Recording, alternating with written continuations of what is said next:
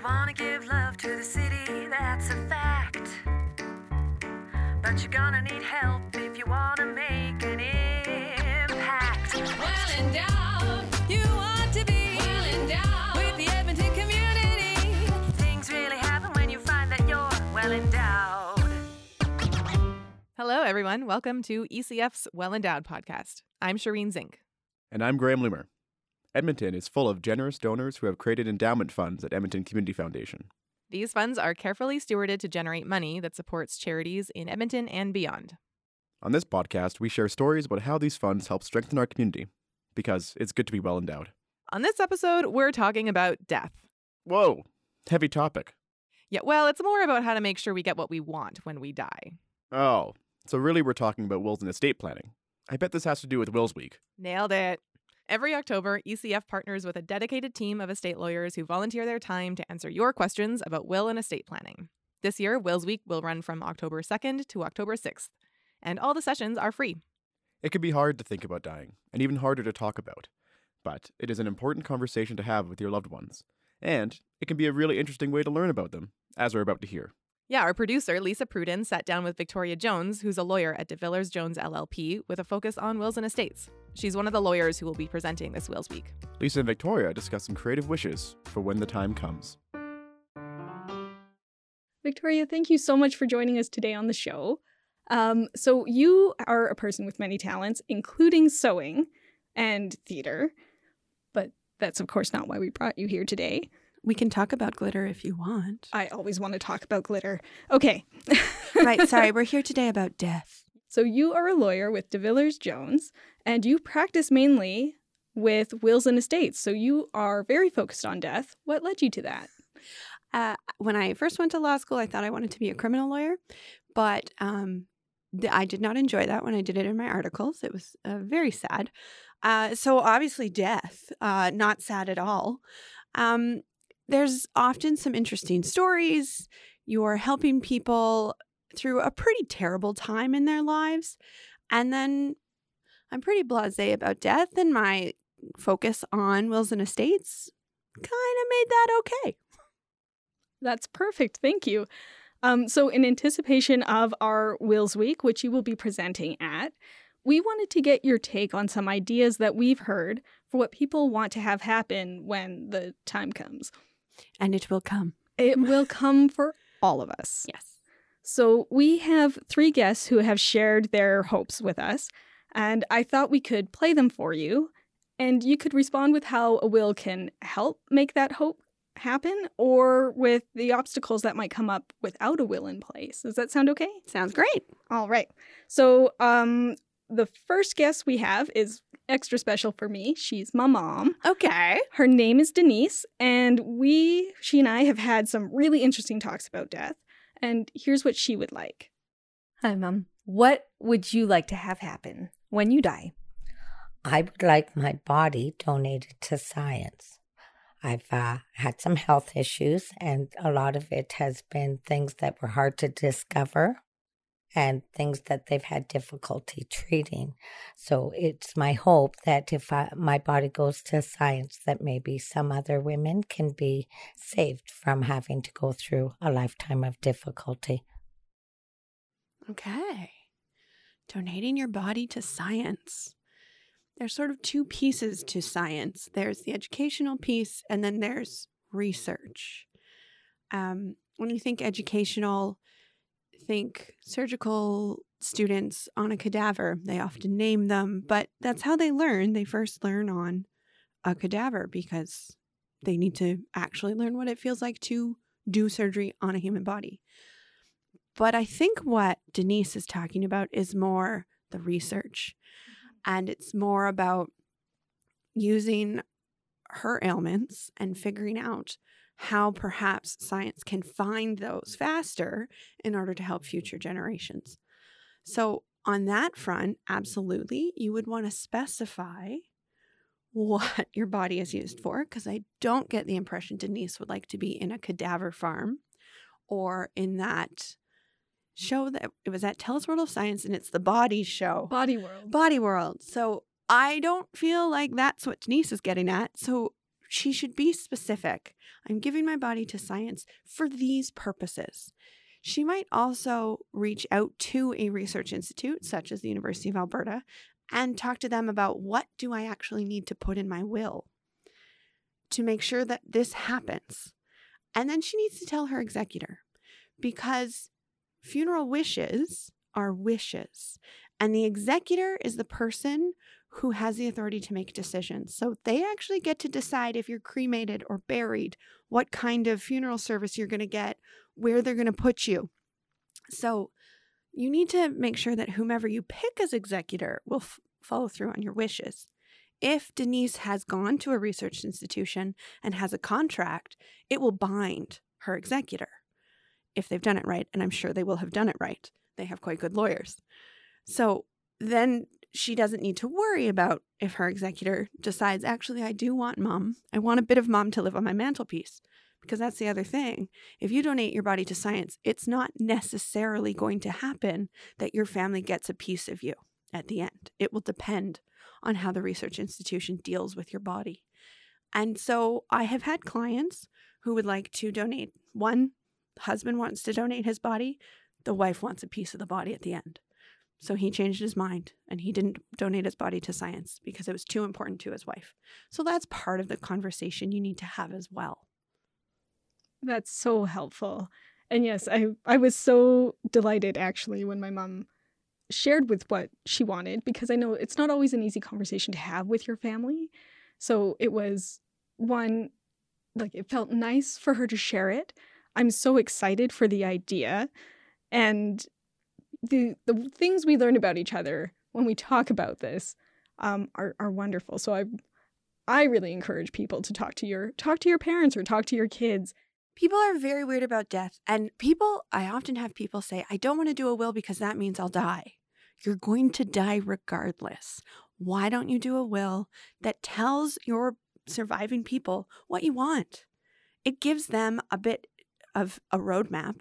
And frankly, it stops a lot of heartache. It's already a terrible time. Grief makes people completely irrational. But if you've said, this is the person who's going to be in charge and this is what they're to do, at least that's sorted out. But if you've done a will in which maybe someone's going to be disappointed, have a family meeting. And you can do that, like if you've gone to a lawyer to do your will, most lawyers will have the family meeting to discuss it because sunlight is the best disinfectant. And then also it staves off any issues about challenges to the will once you're gone, because you are the person who said, this is what I want, this is why I want it. And that person who might challenge the will has heard it. It's very hard to get over a family meeting from the litigation side. All right. Well, our next clip is from a very cool person named Amanda, who herself is an estate advisor. So she has also seen firsthand how wills can shake out and the conflict that can happen between families, as we were just discussing. So she wanted to make sure that a special member of her family is well taken care of when she passes. I want to make sure that my cat is still able to live her best life. I'm your typical, I think, geriatric millennial by definition. So I just want to make sure, she's able to continue living the type of life she leads now with, fancy food and being well loved and her fancy toys. And I just want to make sure she's able to continue that lifestyle and doesn't end up in a situation where she needs to go to a shelter. Well, I think we think of our pets as family members. I know I certainly do. However, in the eyes of the courts, they're still technically considered property.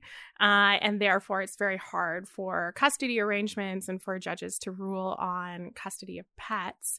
So what we want to happen with our pets may not unless we do the proper planning. So Amanda is correct. Pets are technically considered personal property. They are not at the level that I would say geriatric or otherwise millennials might treat their pets, and not just millennials. So in your will, you can specify what you do with certain types of property. So you need to have an actual pet clause in the will. And the things you need to think about: who is getting your animal? Is it a relative? Is it a trusted friend? You need to name that person I give my pet to whomever. You may want to also future-proof it. You could say, I give whatever pet I have at my death to whomever. Because pets may outlast you, or they don't, and you get a new one. So that future-proofs your will. Then how are they going to be cared for? The person you're giving your pet to, are they able to care for it?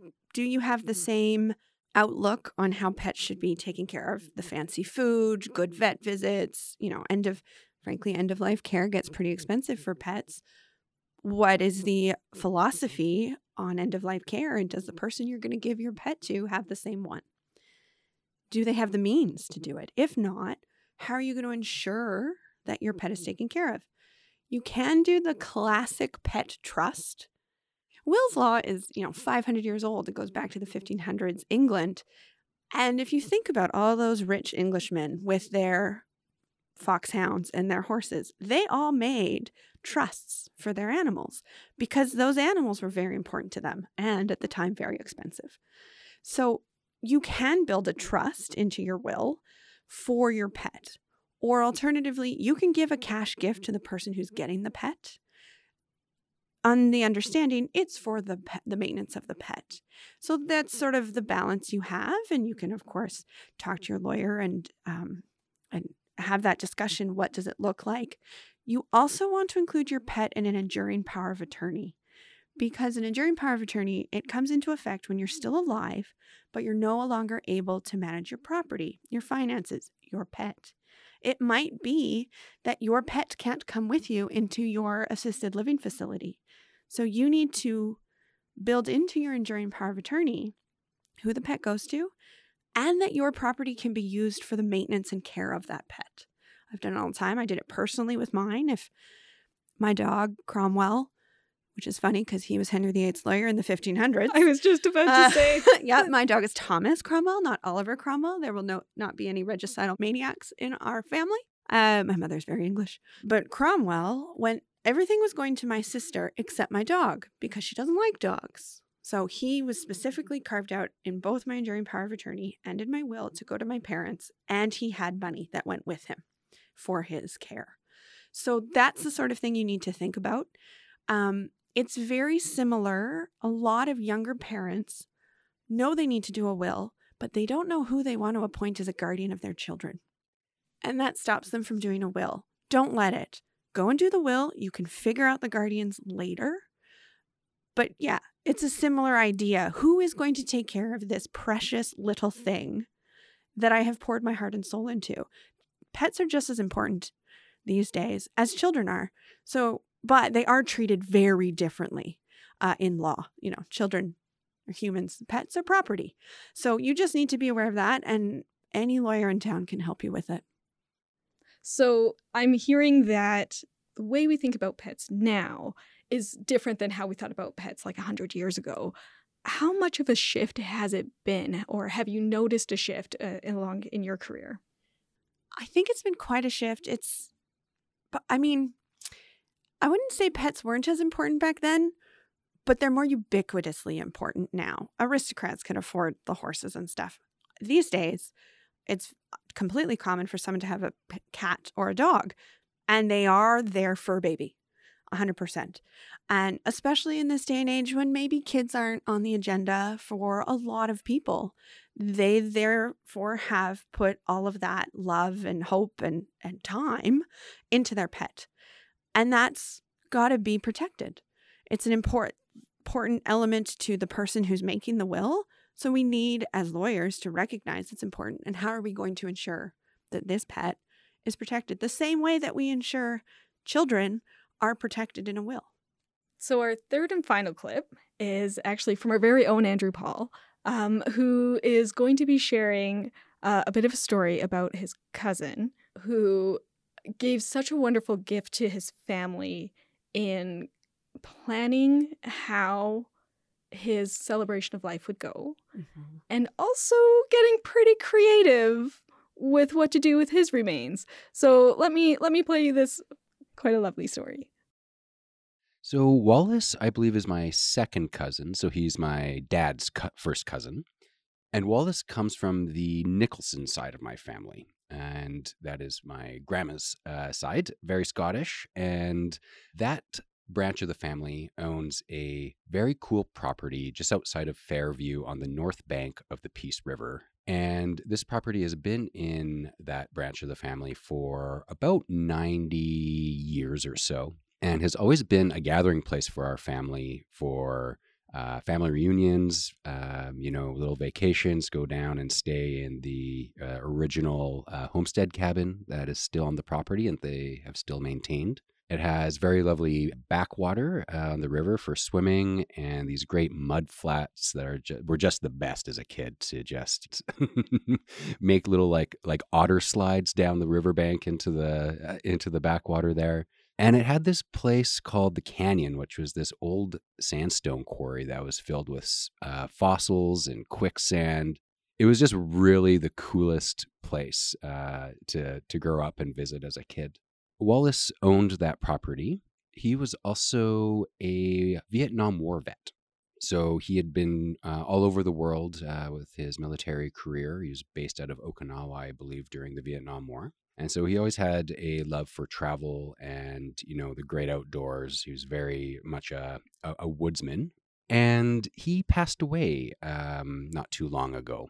And one of the things that he did that was absolutely amazing for particularly his immediate family is he left very specific instructions on what he wanted done with his remains after he passed away.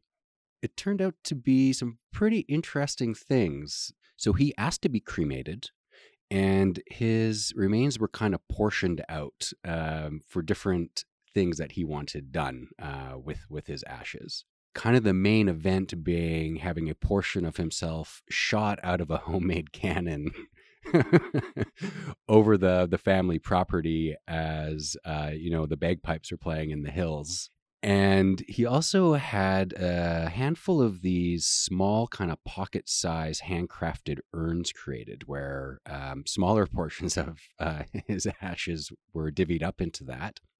And family members are now in the process of taking pieces of Wallace all over the world to scatter his ashes, including Okinawa. I believe he's also going to Mexico, a few places in Europe, and kind of anywhere that people are kind of traveling abroad. They're going to bring a little bit of Wallace with them and make sure that he gets his travel fix in all these like really cool, interesting places around the world.